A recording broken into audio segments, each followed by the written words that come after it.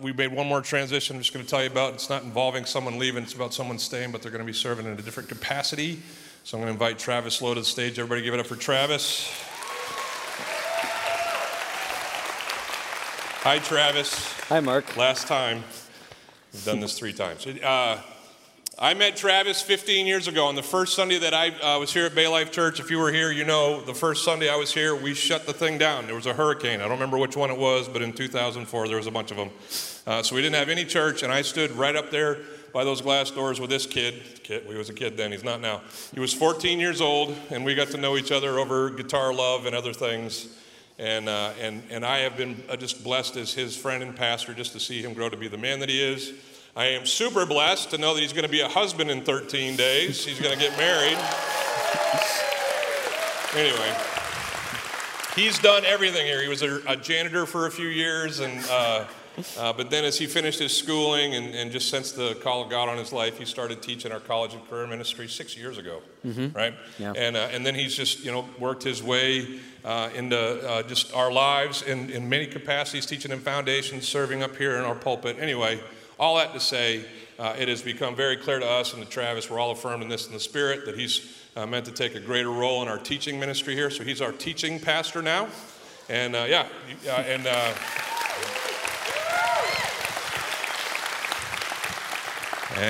what that means is I'm going to take a lot more weekends off. No, that's not what that means. Anyway, now what it does mean is that we're going to kind of have a teaching team mentality. We want to just have as many voices from as many generations and many different vantage points coming to us as a body, and God using us to dig into his word together. And so I love listening to Travis preach. I trust you do too. He's going to be doing it more.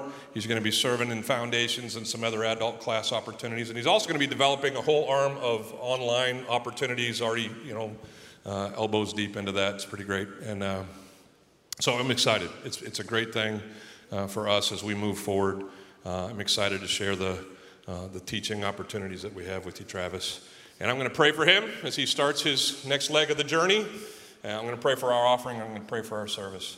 Let's do that right now. God, thank you so much for a chance to, celebrate the ways that you've used us with orphans here and around the world, the ways that you're going to use us next Sunday night at Fall Festival, the ways that you've used Corey and that you have used Travis and are going to continue to use them both in their next opportunities. What a joy it is to be your church. Lord, I want to pray that as we take this offering, we'd give it cheerfully, not out of compulsion, but because you've given to us, and that you'd use these gifts for your glory. I want to pray for Travis as he speaks now. Lord, speak through him, and thank you for gifting him. But keep him and I and anybody else who stands in front of a crowd here humble and yielded to you and your Spirit, and speak through us, Lord, and speak through Travis now. I thank you one last time because you are worthy of my thanks and my praise and our praise. And we pray this in Jesus' name. Amen. Amen. Well, Bay Life, if you would do me a favor and turn in your Bible to the book of Exodus, we'll be in chapter 2, verses 14 through to 22. And if you're joining us for the first time in a while, or maybe the first time ever, it's worthwhile to know that we as a church are walking chapter by chapter through the book of Exodus, and also we have a really long way to go. So we'll be spending the better part of this next year off and on in this book. But where we've come from so far has been that we've traced the life of this particular man named Moses, who is integral to the story of Scripture going forward. Moses was born during an interesting time in Israel's national history, because Israel has been in slavery for some 400 years in the nation of Egypt. And during that time, they've multiplied to the point that they've become a threat to the powers that be. That Egyptian leadership is concerned that if these people unite, then they have the power to overthrow their oppressors. And so there is a law that's placed on the books in Egypt that any Israeli son can be thrown into the Nile River and put to death for no particular reason other than the fact that they are of the nation of Israel. Ironically, when Moses is born, Moses' mother follows Pharaoh's commandments. She throws her son into the Nile, but not before she puts him into a basket. And so Moses, in the providence of God, ends up being discovered by the daughter of Pharaoh, who takes pity on him, even though she recognizes that he is one of the people who stands to be put to death because of her father's law. She takes pity on Moses, and in the kindness of God, Moses is raised in the house of Pharaoh for some 40 years. It's at the end of this time that we came to our passage last week, that Moses, we're told, left the house of Pharaoh to go and be among his people. And theologians and scholars place a great deal of emphasis on that particular verse. This is not just Moses going for a stroll. It's not just him taking a walk, but there is something in this event in which he is consciously leaving the house of Pharaoh and stepping in and choosing to identify with his ethnic heritage as a Hebrew. The first thing that Moses notices when he steps out from under Pharaoh's covering and steps into the community of Israel, the first thing he sees is a Hebrew slave being beaten by an Egyptian slave master. And Moses, being deeply concerned with the injustice that's taking place, is so angry, he's so provoked that he kills the slave master to put an end to it, and he hides his body in the sand. I don't know if you've ever tried to do the right thing and had it backfire on you. If you've ever done the right thing and felt consequences you weren't expecting. But this is what happens with Moses. He's trying to do the right thing. He sees this injustice take place. He sees God's people being oppressed. And so he steps in to do something. But then the next day, as Moses is continuing to sort of get a feel for his heritage and this new community he stepped into, he sees two Hebrew people in an argument, and it's escalating. Every so often, around 10 o'clock at night, I have very important business that requires me to go to the Walmart up the road from my house. Namely, my scented candles have burnt out, and I want my apartment to continually smell like pumpkin spice in fall. And so I take a trip to Walmart at 10 o'clock at night to go buy candles. And every once in a while, I'll hear people in the aisle next to me, because Walmart after 10 o'clock is a dangerous place. I'll hear people arguing. And I always am wondering, what's the threshold at which I need to move over from the candle aisle and say, hey, is everything okay? At what point is this just an argument between two people, and at what point do I need to step in? Where's the line of responsibility here? It seems as though the line is crossed in this argument that Moses notices. He sees these two people getting heated and more angry and more frustrated, and so finally he steps in. He says, hey, you all have the wrong enemy. You're on the same team. We're all under the yoke of Egypt. You shouldn't be at each other's throats. And as so often happens, when somebody steps into a fight, they're normally the one that catches at least a few punches. And so one of the men in the argument turns to Moses and said, who made you ruler and judge over us? Are you going to kill me like you killed the Egyptian? And in that moment, Moses knows that the body that he hid in the sand has been found, and he's in trouble.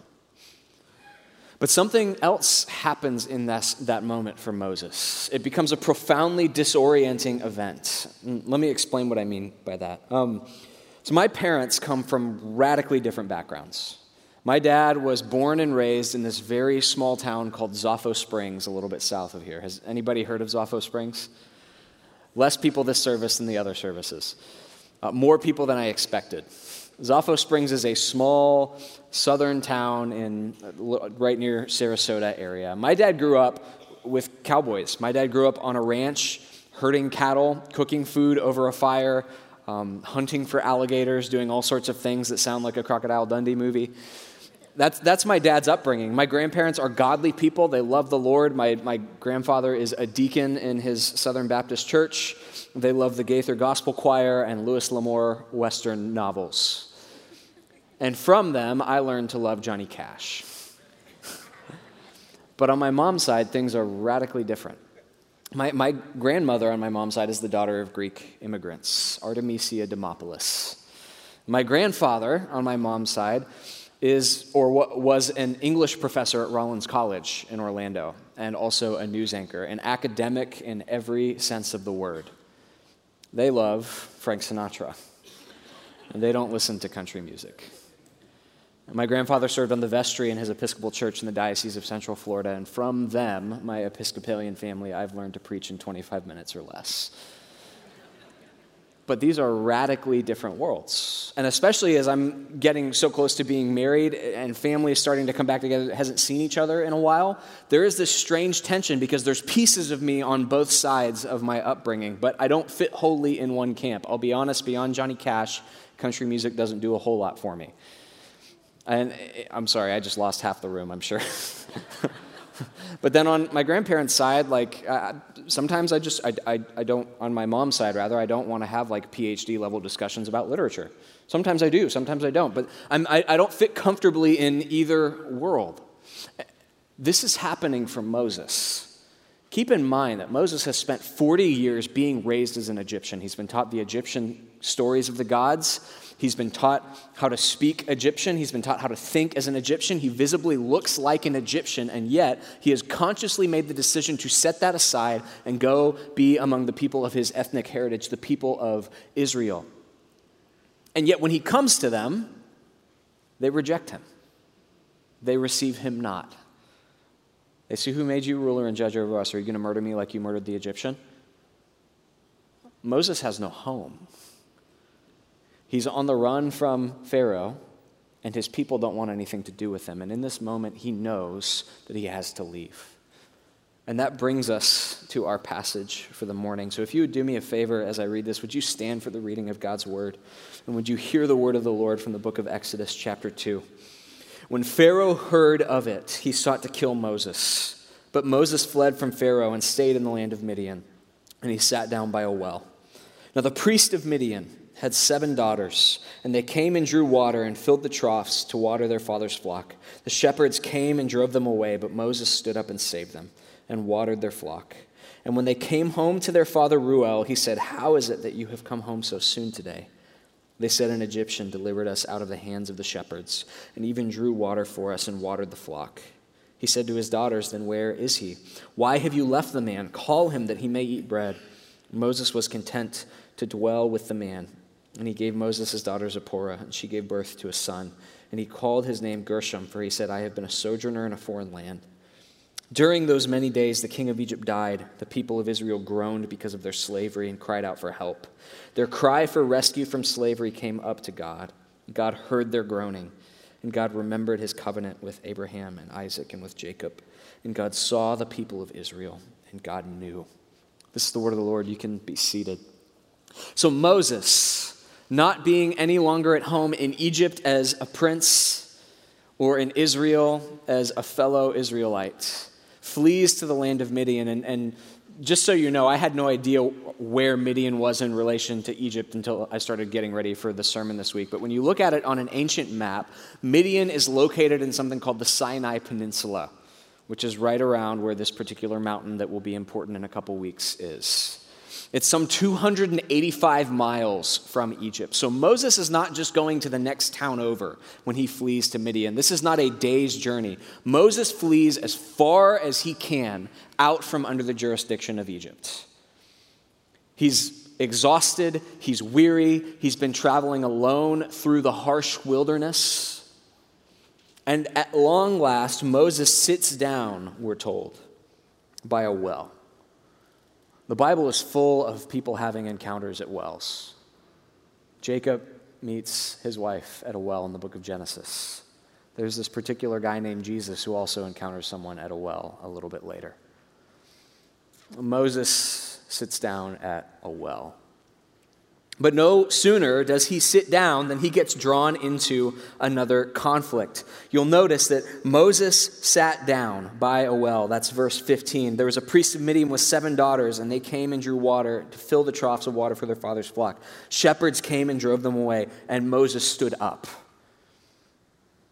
No sooner does he sit down than he stands up again, because what Moses sees is another case of injustice taking place. This is now the 3rd time that Moses has intervened in defense of somebody who is being oppressed. The first time he steps in when he sees the Egyptian taskmaster beating the slave. The second time he steps in to break up a fight between his own fellow kinsmen. The third time Moses steps in because he sees these shepherds and they're driving these women away from the well, very likely taking advantage of their marginalized status in ancient society. Maybe they're cutting in line, maybe they're scaring them off. But Moses sees these women being taken advantage of, and he can't sit down, he can't abide by it, he can't let it happen. He stands up and he does something. The third time. And have you noticed that every other time he stepped in on behalf of somebody, something bad has happened to him? And yet he still continues to stand. Which underscores something that the New Testament tells us about Moses. Moses is a decent man. Moses is concerned with people being treated fairly. Moses is concerned with the oppressed being given justice, and not just his fellow Israelites. In the first two instances, Moses is defending his fellow Israelites, but here he is a long way from home, both Egyptian and Hebrew. He doesn't know these people. He's not related to these people. He has no idea what's going on, and yet when he sees it, he can't abide by it, and he stands and does something. And that underscores something that should be really important for us, Bay Life, something that should be significant for us. We serve a just God, amen? We should care about the justice of God going forth in the world. We should be a people who cannot abide by injustice, if indeed our God is just like we say he is. It's Orphan Awareness Weekend. We as a church set aside this weekend to highlight the plight of a particular group in our community that is so often pushed to the margins, that is so often driven away, that so often falls through the cracks, that is so often ignored. We set aside this time to care for people who, like the daughters of the priests of Midian, are being driven away. We need to care when we see injustice, when we see evil, when we see oppression. But so often, here's what happens, is we have things like Orphan Awareness Sunday, and we walk past all of the opportunities to connect, all of the opportunities like Moses to stand up and do the right thing, and we don't. We don't do anything. And what's at work there is something that psychologists call the bystander principle. In the 1960s, there was a case that caused psychologists to explore this reality in the human psyche, known as the bystander principle. There was a woman named Kitty Genovese who worked as a bartender in New York City. And because of that, she worked late hours. And there was one night that she was coming home from a shift, and she'd parked in the lot of her apartment complex. There were 38 people living in the apartment complex. And there was a man who noticed an opportunity to rob her, and he robbed her at knife point. And during the struggle, she ended up being stabbed several times. And in the process, she cried out for help, and all of her neighbors heard. A couple of them turned their lights on, walked out onto the front porch and said, "Hey, leave that lady alone." And when the man saw that there were witnesses, he fled off into the distance. But as soon as the neighbors saw the man leave, they went right back into their houses and went back to what they were doing. And so then she spent the next hour or so trying to crawl to her apartment so she could call the police because she had been injured. And then the man came back. And the apartment complex inhabitants stepped out and said, "Hey, leave that lady alone." And he fled. And then he came back a third time, and this time he killed her. And when the police uncovered this, they went to everyone in the apartment complex and they said, "Why didn't you call us? Why didn't you do anything?" And everyone said, "We thought someone else would. We thought somebody else was going to do it." It's the bystander principle. The more witnesses there are to an act of evil, the more inclined we are to assume someone else will be the person to do something. Imagine then in a church of 1,200 how easily we fall victim to this. Somebody else who walked past those flags will make the donation. Somebody else who's heard about Village of Hope will care for these orphans. Somebody else will volunteer in children's ministry where they so desperately need help. Somebody else will do it. There's 1,200 people. Surely I'm not responsible. We serve a God who acts. We need to act. And the church has always recognized this from its foundations. Can I tell you that in Roman society, it was legal for parents to leave their unwanted children in the wilderness to die of exposure. So if a child was born with any sort of defect, Roman parents would just leave their kids in the woods around the city to die. If the Roman parents had wanted a boy instead of a girl, they would leave the child out. That is until Christianity entered Roman culture.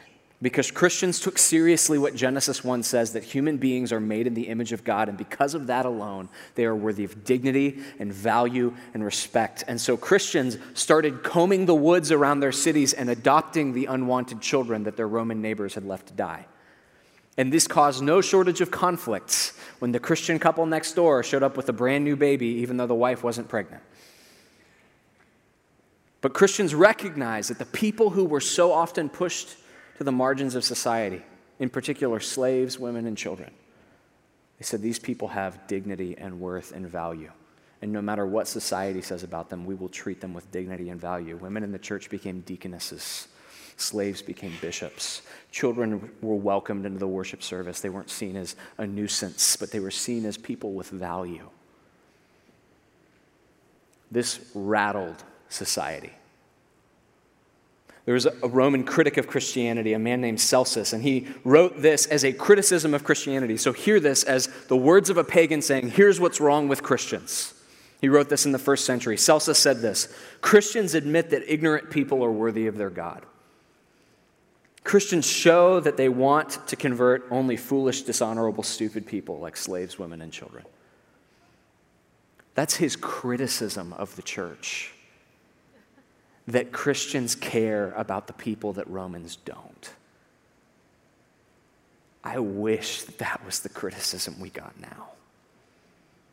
That we, like Moses, stood up when people were being mistreated and said, not on my watch, this is not okay. My God is just, and I long to see justice.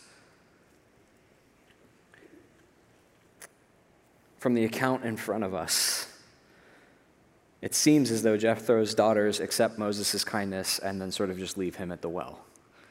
Moses waters the flock, and then they go back home. We're told that when they came home to their father, Reuel, he said, "How is it that you've come home so soon today?" Apparently, Reuel was aware of the fact that drawing water from the well took a long time because of some pesky shepherds. He said to his daughters, the daughters said to him, "An Egyptian delivered us out of the hands of the shepherds, and he even drew water for us and watered the flock." Interesting that even now they view Moses as an Egyptian. Even here, Moses isn't at home. And it never occurs to them to invite Moses back for dinner. So the father says, "What are you doing? Bring this man back." And Moses comes to live with Reuel, later called Jethro. And it appears that Moses enters a really sweet season in his life. This is the time in which Moses marries. This is the time in which Moses has a son. He's out of the clutches of Egypt. If this were a fairy tale, this is where the story would end. He has won the hand of the princess. He has escaped the dragon of Pharaoh, and he lives happily ever after. And what we know from Scripture is that Moses stays in the wilderness of Midian for 40 years, which is interesting, isn't it? Because Moses is led out of Egypt into the wilderness for 40 years before he goes back to lead Israel out of Egypt into the wilderness for 40 years. He goes through his own exodus before he leads the people there. But in 40 years, no doubt, Moses' memories of Egypt grow dim. That's something that is in his past. He did what he could. He wasn't accepted. He flees. He starts a new life for himself. And yet things during those 40 years in Egypt are changing. We're told in verse 23 that during those many days, the king of Egypt died. The people of Israel groaned because of their slavery and cried out for help. Their cry for rescue from slavery came up to God, and God heard their groaning. And God remembered his covenant with Abraham and with Isaac and with Jacob. God saw the people of Israel, and God knew. During his 40 years, no doubt Moses has forgotten, or at least pushed to the back of his mind, what is going on back home. But the king has died, and Israel remains in captivity. And even if Moses has forgotten, God has not. It's an astounding thing that this passage says, that the people of Israel groaned and God heard their groaning. When you just think about the vastness of the cosmos, that God heard the groaning from the lips of this particular people in this particular nation in this particular corner of this planet, in this solar system, in this galaxy, in this cosmos, the infinite, immutable, eternal, impassible God who does not change, who is sovereign over all, he heard them. He heard their groaning.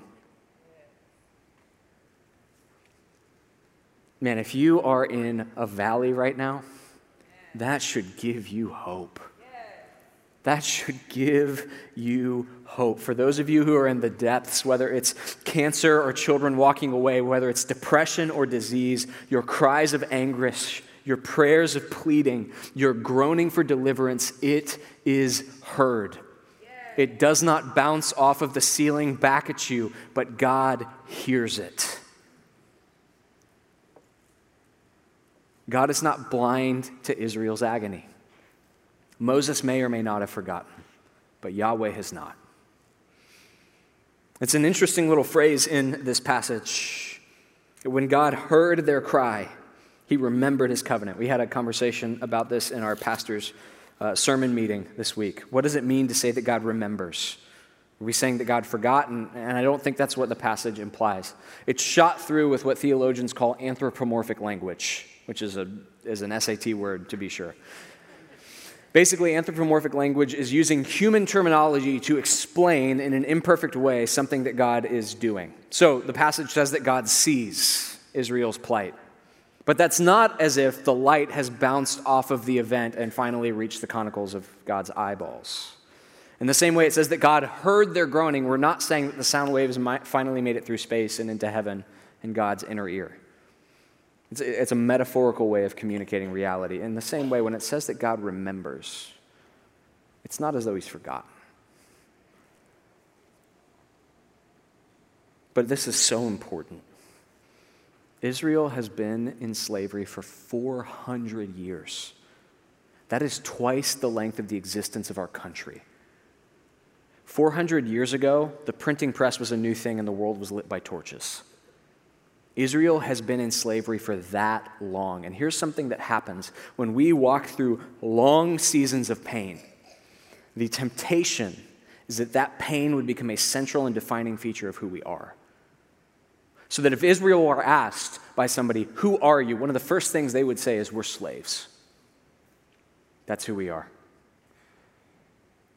Our pain comes to define us. It becomes wrapped up in our identity in ways that are destructive. There was a pop singer who I'm sure nobody's ever heard of called Taylor Swift, who just released this new record, and it's sort of like her ode to love because she's finally in a healthy relationship. But prior to this, there was this phenomena that would happen with every Taylor Swift record. There was a question that people would ask with every song. So who is this about?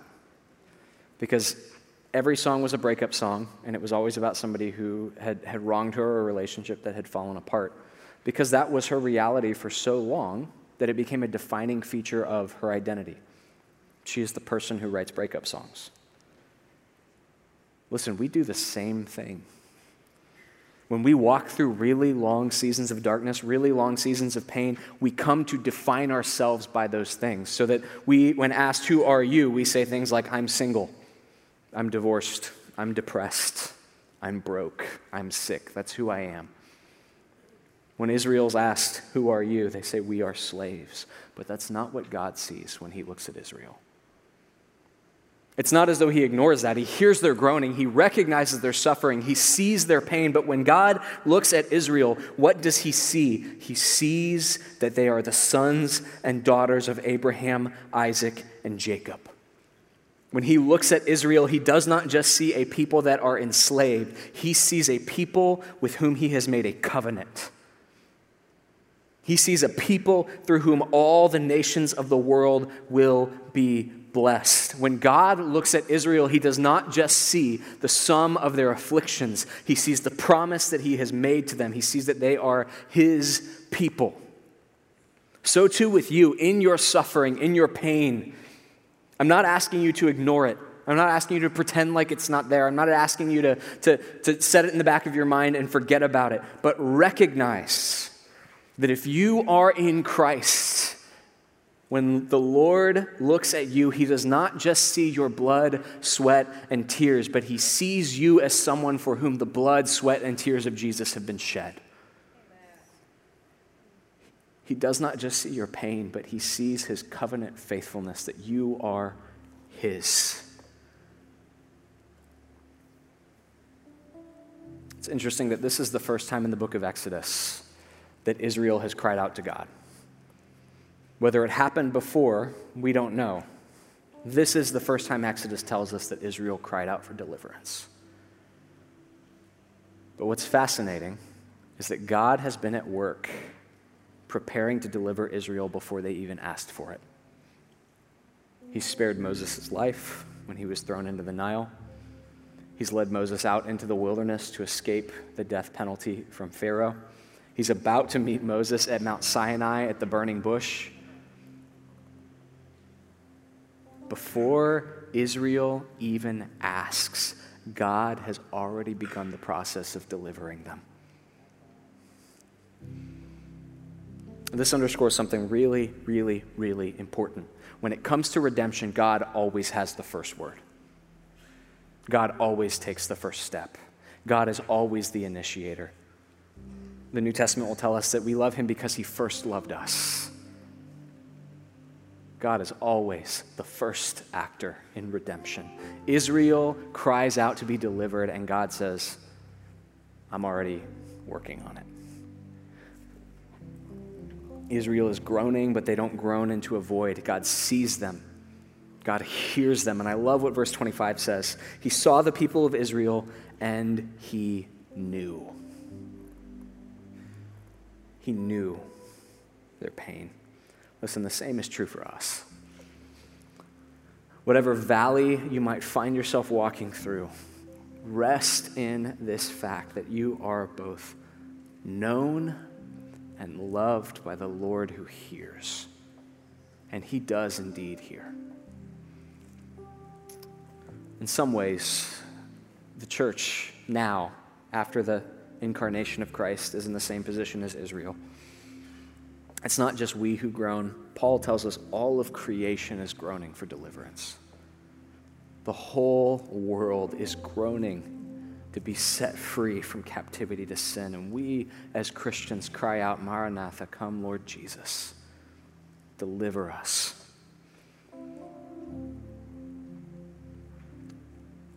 And make no mistake, as surely as Moses returned from Midian, Jesus will return to set us free, the true and better Moses, to lead us home. May you rest in that this week. Father, we thank you. We thank you that we know you hear us. Spirit, you are the Lord of hearing, and you are faithful. God, I pray that both in the good and in the bad, we would cry out to you, both with joy and with groans of agony, Lord, that we would cry out to you knowing that you hear, that you see, that you know, and that you act. God, remind us of your faithfulness. Rid us of our idols, God. The things we put in your place, they can't hear us, they don't see us, they don't know us, but you do. And you can save. We ask all these things in Christ's name. And we say, amen. Would you stand? Let's continue in worship.